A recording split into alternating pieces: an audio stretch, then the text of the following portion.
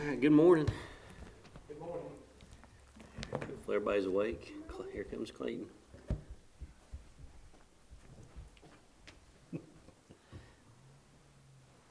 All right, you sit right there and be quiet. Okay? Okay. Glad everybody's able to make it back. Sage here with us this weekend. I'm glad to have her back here in the mountains for a few days. We've got several prayer requests we talked about, especially Wednesday night. But remember, Jonathan's mom, I guess, is she doing all right this morning? Good. All right. She is a detached retina. They get it right. Okay. So remember her. She's got her head hanging low for a few days, literally. And then Mike, doing all right? Good. Out running laps? Not running laps yet. VJ, you doing all right? Yeah, Judy, you doing all right? He got his knees fixed enough they just did a little plastic surgery on his face. 54 years. Congratulations to VJ and Judy. Congratulations to Judy for that one. I know y'all. Some of y'all was trying to figure out where to park out there. If you're trying to figure out what that big trailer is, that's mine and Paisley's. We're getting ready to leave from church, and we're driving to Fort Worth, Texas from here. So pray for us as we drive down and drive back. She said she didn't want to drive any. I don't know why, but so we'll be hitting 40, then 35, and staying over in Little Rock, and then heading on down into Fort Worth tomorrow morning. Tell you, we're helping two churches. One church in Clemens, North Carolina has donated this trailer and it's loaded full of equipment to a church in Fort Worth. And I offered to take it down for them and drop it off. And so pray for a traveling grace there with that. If you got your Bibles, turn over to Matthew chapter 16. Matthew chapter 16. This is a question, actually two questions here that Jesus is asking that we need to think about. There's this thing that it's not as big now as it used to be, but there's just this term that was coined by Erik Erikson. It's called identity crisis. We talk about identity crisis. What is an identity crisis? I'm going to define it here for you real quick. Eric believed that it was one of the most important conflicts people face in development. According to him, an identity crisis is a time of intensive analysis and exploration of different ways of looking at oneself. Trying to figure out who you are. Who are you? Who are you? I remember, it was a car wreck or something that I went to a long time ago. I knew the person. Grew up. He watched me grow up. He was one of those older guys that I used to hang out with down at Vilas Grocery, where I told y'all a long time ago, I got my raising down at Vilas Grocery. Every morning, 6 o'clock, me and Dad roll in, and before school, I'd drink my coffee and have my honey bun with the old guys, and that's where I learned life. One of those men I'm pretty sure he was in a car wreck, but I showed up, and we were talking, and he looks at me, and he says, "Who are you? Who are you?" That's a good question. Paul Willie, my great-grandpa that died, he's 101. It's hilarious. I don't even want to talk about half of what he used to tell me, but I'll never forget before he got really bad, I go in, sit down, talk to him. I'd say, "Hey, Paul, how are you?" And we'd talk a little bit, and he would look at me and he'd say, "Who are you?" His mind was slipping. If y'all ever had to deal with that before, especially with Alzheimer's, dementia, things like that hurts when they say, "Who are you?" But it makes you stop and think a minute. Who are you? Who are you? Paul Willie couldn't remember my name, but he would say, "I remember you married that girl up on Dutch Creek, didn't you?" He couldn't remember his own great-grandson, but he could remember Maria, which I thought was great. Thought was funny. Who are you? What identity do you have as a Christian? Do you identify as a member of Chestnut? Do you identify as a child of God? Do you identify as what? Now, we ain't doing this whole she, her, he, she, whatever, they, them. We're not doing this stuff, all right? That's ridiculous. You're a boy, you're a girl. That's it. All right, we'll leave it alone. We're not identifying like that. I want you to think about your identity. Who are you? Ponder on that just a second. Those with identity confusion tend to feel, this is part of the explanation here, tend to feel out of place in the world and don't pursue a sense of identity. They don't feel like they belong here. Now, do you feel like you belong here? And I'm not saying in the church. I'm saying in general, do you feel like you belong here? What does the Bible tell us about this earth? This world is not my home. Do I belong here? No, I don't. Once I was saved, he's eating something. Paisley, come get him. I think he's chewing on the stick. The song, we sing the song, "This world is not my home." We read the scripture and it says heaven is our home as Christians. We know that we don't really belong here. As a Christian, we identify as someone, we'll just say somebody traveling through. We are of Christ, and we are just moving through. Now the question is the church of today suffering from identity crisis? That's my question this morning. I'm not talking about Chestnut, though. Today, as I talk about the church, I'm talking about the church as a whole. Is the church of Jesus Christ suffering from identity crisis? I believe we could say yes. I believe, looking at the churches, not all churches are like us. There's a lot of bigger churches that are doing great. There's a lot of big churches that are not doing so swell, especially with their doctrine. There's little churches doing great, but there's little churches not doing so well either. We've got to think about the identity of the churches. Do we really know who we are as people of God? Do you know who you are and why you're here today? Do you know who you are, and do you know why you're here today? If I ask you two different questions, who are you? What are you going to say? I'd say most of you say, I'm a Christian. That's typically in a church. You say, who are you? You identify as a Christian. But the other question that I'd ask you, why are you here? We would get a lot of different answers, probably 40 different answers. Why are you here? Some might say, this is my church. Some might say, I grew up here. Some might say, it's because it's tradition. I just go to church. Why are you here? Why are you here?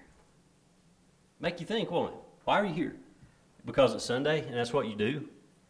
Why are you here? The simplest answer would be, because this is my church, but that's the wrong answer. This is not your church. Sorry to bust your bubble. You might be a member, you might be on the roster here, but this is not your church. This is not it. We have too much hindrance in our churches today because we have an identity crisis. An identity crisis in Jesus. We have forgotten who we are in Him. We need a reminder, and I'm going to remind you today. This is going to be one of those more of a oh me than an amen sermons, I promise you that. We have a problem, a huge problem in our churches right now. Each and every one of us is the church. Are we not? Tell me if I'm wrong. Are we not the church? We are the church, not this building. You can have church anywhere you want to. You leave this church, you leave this church house, and you go out, you're taking it with you. You're taking the gospel with you. You're taking the Word of God with you. You're taking prayer with you. You're taking your relationship with Jesus with you. You're showing love wherever you go. You're that light wherever you go. Everywhere you go, people should see Jesus on you. You should be glowing. You should have that Moses effect going on, just glowing when you leave the church. Should. That's why I say that about the church. This is not the church. You are the church. Be the church. If you're unhappy with the church, then honestly, you're suffering from an identity crisis, because remember, you are the church. And this proves that you are the one with the problem because you're the church. Matthew 16 it's a turning point in the ministry of Jesus. We've read a lot about Jesus past few weeks, but here in Matthew, we're getting up to Matthew 16, and it's that turning point. By this time, he's been preaching for months. He's getting a crowd around him. He's well known in Israel, and his fame has spread. It's far and wide. The common folk, I like this, the common folk have embraced him. The lowest of the low, the outcast of the world, the people that are not inside the city wall, the people on the outside, the Galileans. the fishermen, the sinners, they're following Jesus. The common folk. He's built up a reputation. He's preaching. He's teaching. He's healing. He's mentoring. He's being a light for God. Along the roads in Galilee, men discussed him. They talked about him. He had that much of an impact. That's what happens, ain't it? When somebody starts doing something, their name gets out there. Rebecca, what's Rebecca's last name? Just had the triplets. Isaac's. So I got thinking about her. She's a little tiny thing. Like, she looked like Paisley before she got pregnant. I'm dead serious. She's a little tiny thing. And she had triplets. They induced her. They took them September 1st. They took them the other day. That's a big thing. People are talking about that. You don't have triplets. I mean, twins is kind of rare, but triplets. It's amazing. So right now, that's the talk of the town. That's the talk of Zionville. That's the talk of Violence. That's the talk of Watauga County. We got triplets. Jesus had been out doing what Jesus was called to do, what he was sent here to do. And so people were talking about him. He had a name. He had a good name for the most part. But when you get into Matthew 16, it gets pretty clear that Jesus has now been rejected by his own people. Bible, that's prophecy being fulfilled. He was rejected by his own. His fate was sealed. The cross is just ahead of him. Not much longer, and he'll be on Golgotha. The common folk heard him. They didn't know who he was, though. Remember that. The common folk, they heard him. They heard him preach. They heard him as he stood up on the mountain, as he taught. They heard him, but they didn't know who he was. See, we're having that problem in our churches nowadays. Give them 45 minutes, give them an hour to preach. You hear about Jesus, but you don't know him. There's a big difference. Big difference in hearing him and knowing him. They liked him. They loved Jesus, but they didn't worship him like they were supposed to. To them, he was a great teacher. To them, he was a miracle worker, and that was all. Jesus asked two questions, and we're going to look at those two questions. And he did that to get his disciples to understand who he is and who they are in him. I don't need Max helping me read Scripture.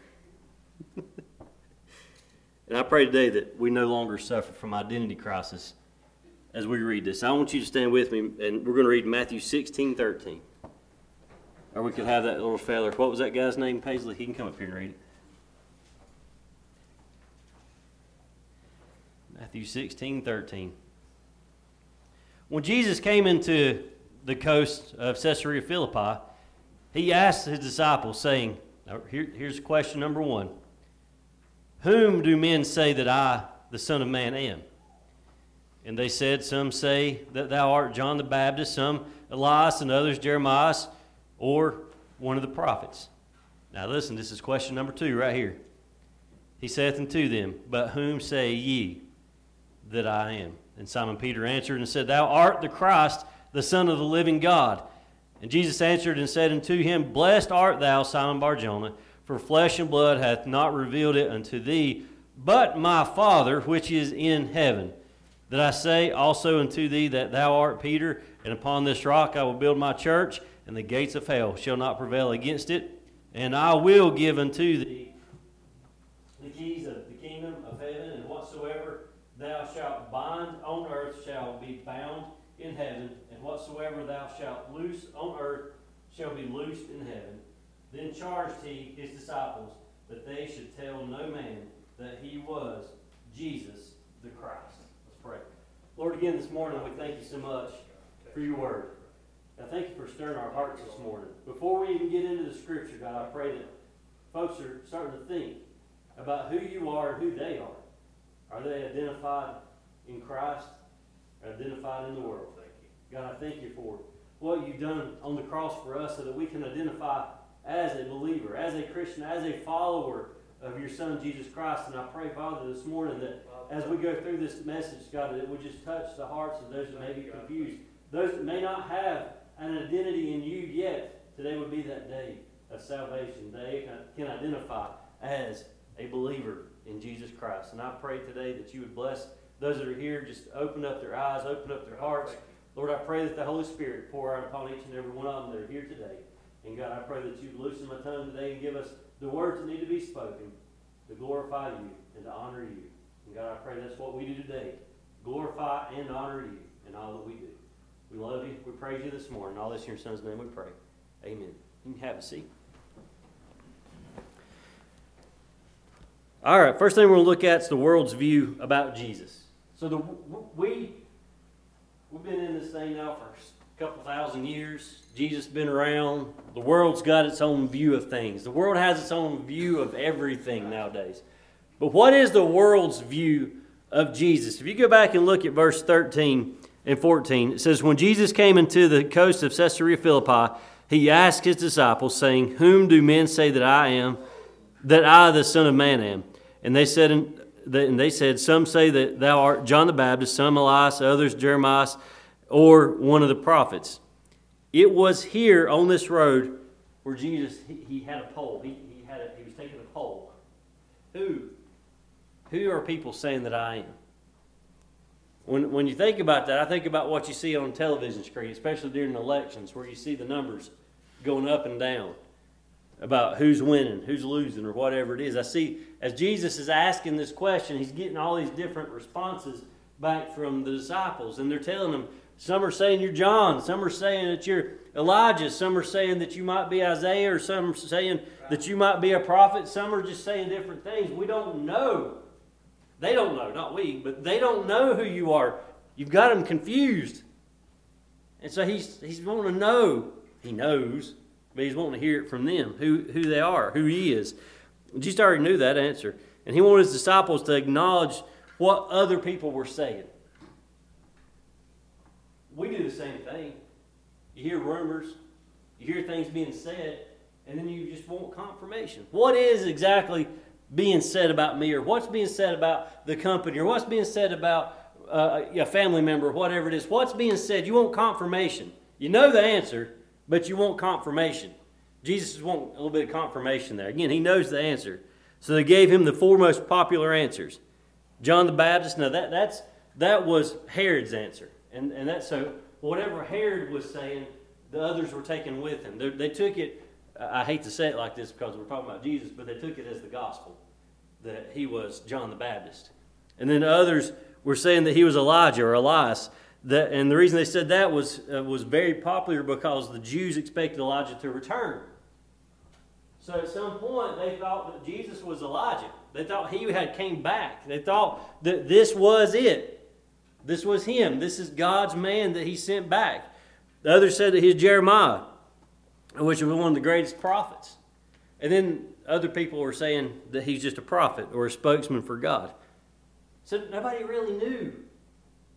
They were good guesses. I mean, if you look at the tops of people, those are some great people that he was being compared to. But you can't compare Jesus to any of those. There's no comparison with those. The world has its own view of Jesus, and he is still misunderstood by unbelievers today. He's misunderstood because they don't read about him. They have made up their mind before they've ever done any research. You got to study. The Bible tells us to study to show thyself approved. We have to study. So these unbelievers that have written Jesus off as whatever they think he is or feel that he is, it's because they refuse to study him. They refuse to not just read it with their eyes, but to read it with their heart. If they'd crack open that Bible and get started reading, they'd change their mind. They would change their worldly view of Jesus, and they'd make it more of a Christ view of him, more of a godly view of who he is. The world puts Jesus side by side with other religions. And I don't know why. I don't understand it. Christianity, what we believe, is not a religion. It is a relationship. What we believe cannot be lumped together with Buddhism and Hinduism and the Mormons and the other things that are floating around out there. You can't put Christians in that group. Where's Muhammad right now?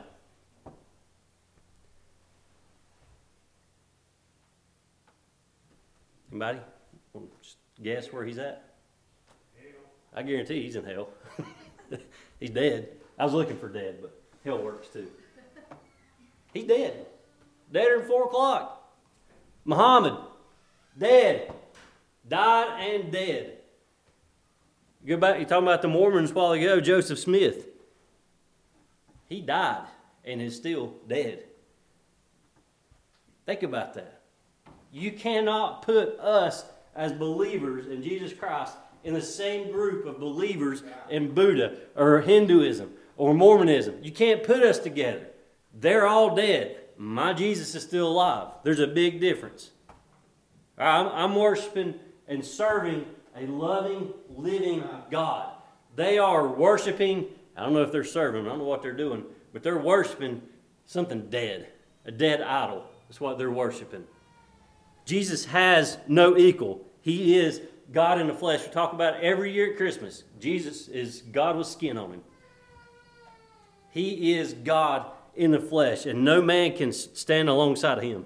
You can't compare. Philippians 2:10 says that at the name of Jesus, every knee should bow of things in heaven and things in earth and things under the earth, and that every tongue should confess that Jesus Christ is Lord to the glory of God the Father. So let me make this clear to you. I'm going to break my neck over this chair. I'm going to make this really clear. Muhammad, he had to bow his knee. When he died, he bowed his knee. Confucius, when he died, he had to bend his knee. He had to bow down.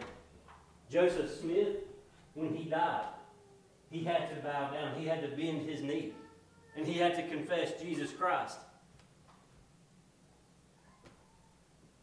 But you go back, so did Billy Graham and Billy Sunday.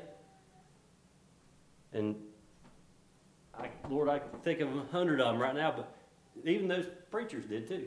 We're not exempt. Every single one of us has to, every one of us will have to bow down. As he said right here, that at the name of Jesus, every knee should bow of things in heaven and things in earth and things under the earth, and that every tongue should confess that Jesus Christ is Lord to the glory of God the Father. Everyone will bow and everyone will confess Jesus Christ. Everyone. There is no way around it. There's no religion out there that will exempt you from meeting Jesus. It's sometime, one day, we're all going to face him. Every single one of us. And there will be confession. And you will confess him. For us to understand our identity, we have to understand that the world has its own view of Jesus. Our view and the world's view of Jesus. It's two different views. Right. It's sad. They're lost.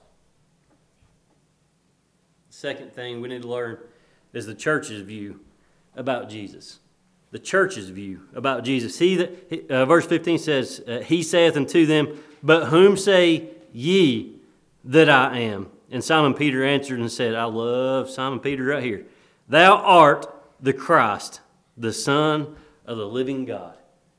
He has absolutely hit the nail on the head. You are the Son of the living God. Don't you know Jesus smiled? Don't you know that put a big old grin on his face when Peter said that? You are the Son of the living God. I love how Jesus followed that up. My Father, it's like the Holy Spirit, told him to say that. He knew that. He felt that. He believed it. When he said it, he believed it when he said it. He didn't make it up. He wasn't trying to get brownie points with Jesus. He knew who he was. He knew that he was the Son of the living God. And I don't know, I can just imagine. It's like salvation. Whenever you just ask Jesus into your heart, and that joy that overcomes you, that the fulfillment that you get, that peace that passeth all understanding through salvation. That feeling. Don't you know that that's what flowed out into Peter? Don't you know that that's how Peter felt as he was confessing, as he was saying, You are the Son of the living God. Ah, man, I bet he shouted that one. Peter was saying that Jesus is the anointed one. He's saying, You are the one. You're the one that the Old Testament had predicted would come. I read this the other day, and I wrote it down because it fell in perfectly with this right here. What Peter was saying is Old Testament. He was going back to the Old Testament. I don't know who wrote this, but it's genius. Peter is telling them, you are the saving seed of Genesis. You are the sacrifice of Exodus. You are the Lamb of Leviticus. You are the star of Numbers. You are the promised prophet of Deuteronomy. There's 5 right there. It's the Torah. He's lined them all up. These are the 5 things, the 5 books that the Jews are learning. This is what they know. This is what they quote. This is what the scrolls say. And Peter is explaining to them what they have learned, what they know in their heart. He's explaining anyway, he's just telling Jesus and the others around, you are the one. You are the great I am. You are the good shepherd. You are the Prince of Peace. You are Emmanuel. You are the Son of the living God. He knew it. He believed it. Jesus is everything the Old Testament said the Messiah would be. And they knew it. And can you imagine the feeling that they had being in His presence? Knowing that they are in the presence of the one that is fulfilling prophecy. The prophecy that from birth until right at that moment that they have learned and they understood and was waiting on was being fulfilled before their eyes.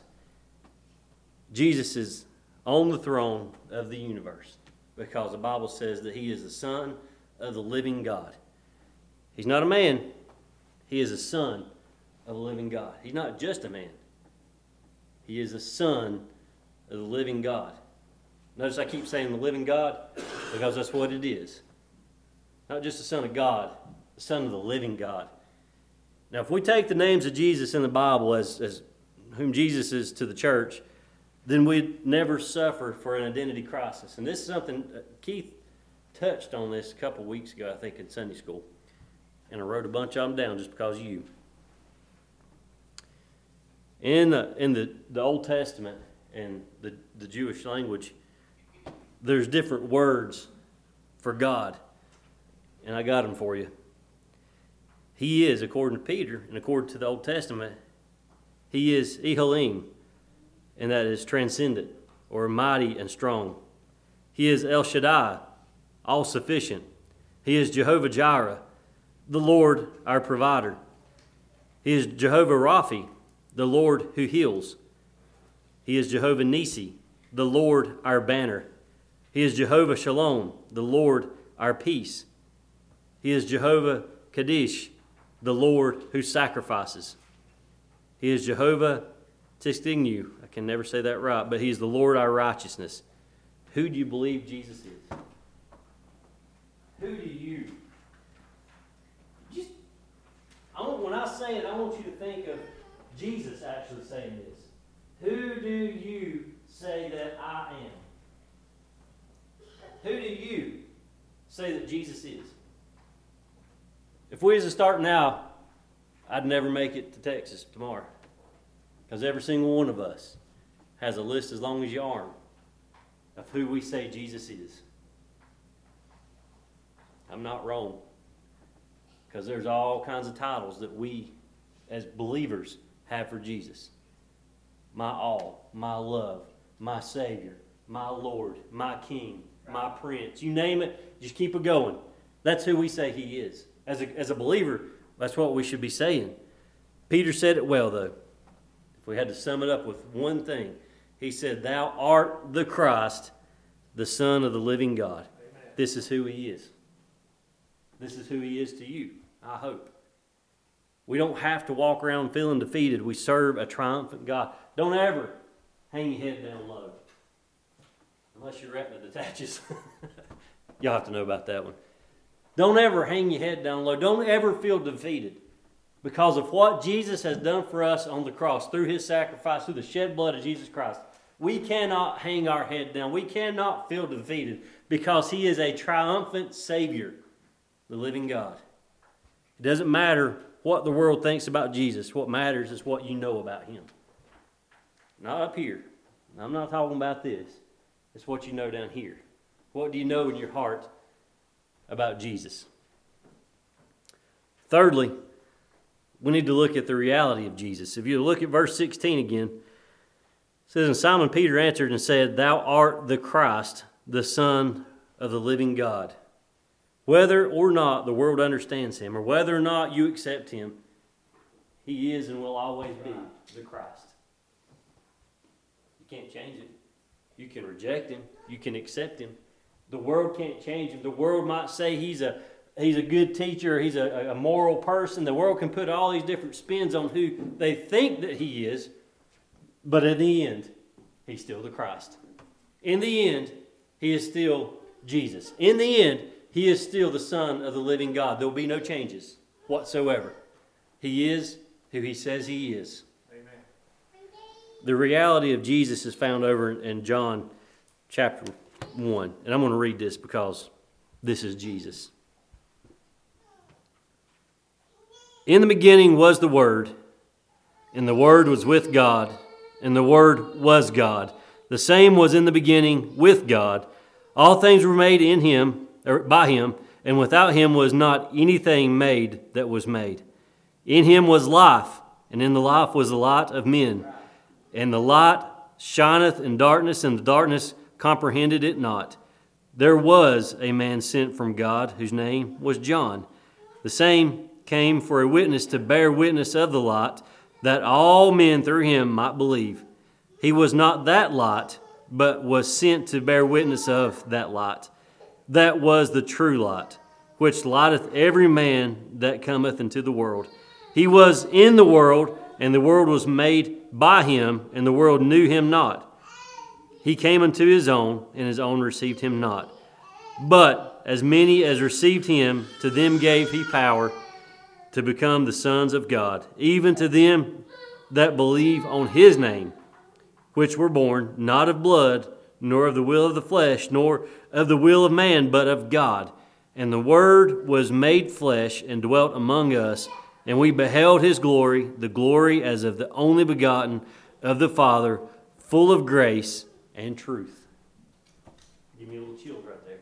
I have to go shave my neck again. That is Jesus. That is Jesus. In the beginning. We go back to Genesis, and then we know what that says about in the beginning. But you got to go back to John to remember. We need that reminder too. Jesus was with him.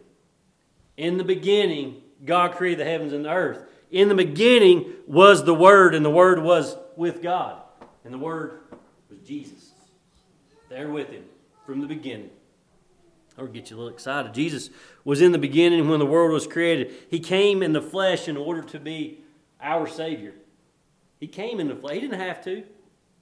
He didn't have to. But he did. He was willing to provide something for us that we could never earn. Something we could never obtain on our own. Right. Salvation. So, we can't do it. Try as you may. It'll never happen. You can't be good enough. And he knew it. You can't be kind enough. And he knew it. You can't be rich enough. And he knew it. You can't be loving enough. And he knew it. And so he gave his only begotten Son. The reality of Jesus is that he is the only way to heaven. That is it. I'm the way, truth, and life. No man comes unto the Father but by me. Jesus says that. That's the reality of Jesus. He is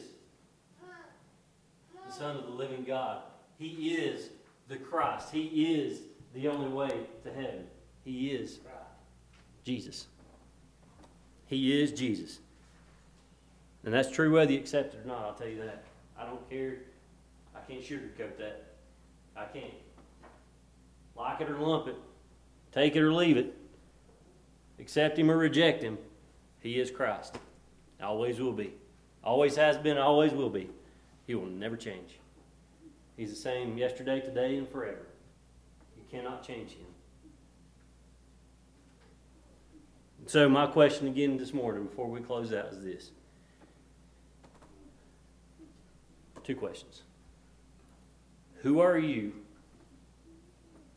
And who is Jesus? Who are you? And who is Jesus? I will answer for myself who I am and who He is. I can't put words in your mouth. Y'all have to come up with this on your own, because if you have that relationship with Jesus that I hope and pray that you have, sometimes you're speechless. Other times you can't find enough words to describe Him and who He is to you. Who are you and who is Jesus? If you don't know for sure that you are God's possession by Jesus Christ, if you don't know about your salvation, I want to remind you there's no middle ground. You can't ride the fence. You can't straddle the fence. I want you to remember that. You're either all in or all out. Jesus said, if you're not for Him, then you're against Him. So where do you stand with Him? With Him or against Him? With Him or against Him? Where do you stand with Jesus? We're going to pray. And I want you to think about that question as we pray. Think about who you are and who He is. Lord God, this morning as we come back to You humbly, seeking guidance, seeking favor, Lord, seeking answers. God, I pray this morning that each one of us can say beyond the shadow of a doubt that we know that we know that we know who You are. God, if we know who You are, then we should know who we are. We should identify as a Christian. We should identify as someone that has placed their faith and trust in Jesus Christ. We should know what He has done for us on that cross. We should know. But Father, this morning as we come to You, if there be one here that may be a little confused, may not have that relationship, they don't identify as being in You this morning, Lord, I pray that the conviction would fall in their heart. God, I pray today that for what has been said and done, God, as it honored You, as we worshiped You, that it placed a burden on their heart for their salvation, for their own salvation. And Lord, for those that are here today that are saved, God, I pray that what was said and done will put a burden on their heart for those that may be lost that they know. Lord, as we just said, there's no middle ground. You can't ride the fence. We're either all in with You or we're all out and bound for hell. And I pray, God, today that You would give us the courage, give us the words, give us the wisdom, give us the gospel, give us the scripture that we need as we approach these people that are bound for hell. Or give us what needs to be spoken that would change their hearts and bring them to You, into that love, into that grace, and they can experience that mercy we have already. And I thank You, Lord, for what You've done. God, we thank You for the questions that You've asked. Lord, we need to be reminded of who You are sometimes, how great Thou art, how mighty Thou art, how loving, how long-suffering. God, we need that reminder every now and then. We thank You for what You are and who You are to each one of us. And I pray again this morning that You would just continue to touch in the lives of those that are here. Bless them as they leave this place. Keep them safe in all that they do. We'll give You praise, honor, and glory today for all that You've done and all that You're going to do. All this in Your Son's name we pray. Amen. We'll pray for us as we travel, and I will not be back here by Wednesday night. I have done determined that. So, leave that to Keith and James. But we're back here Sunday, and we'll go at it again. Pray for us, and if you haven't been here on Wednesday night, I will say this real quick. We've been watching, I didn't like the one as good Wednesday night, but we've been watching Dr. James Merritt. And he's an amazing teacher out of Atlanta, Georgia. So if you want to be up here Wednesday night, we'll be watching that, I think, again this Wednesday. Pretty good stuff. So come join us if you will. You're dismissed.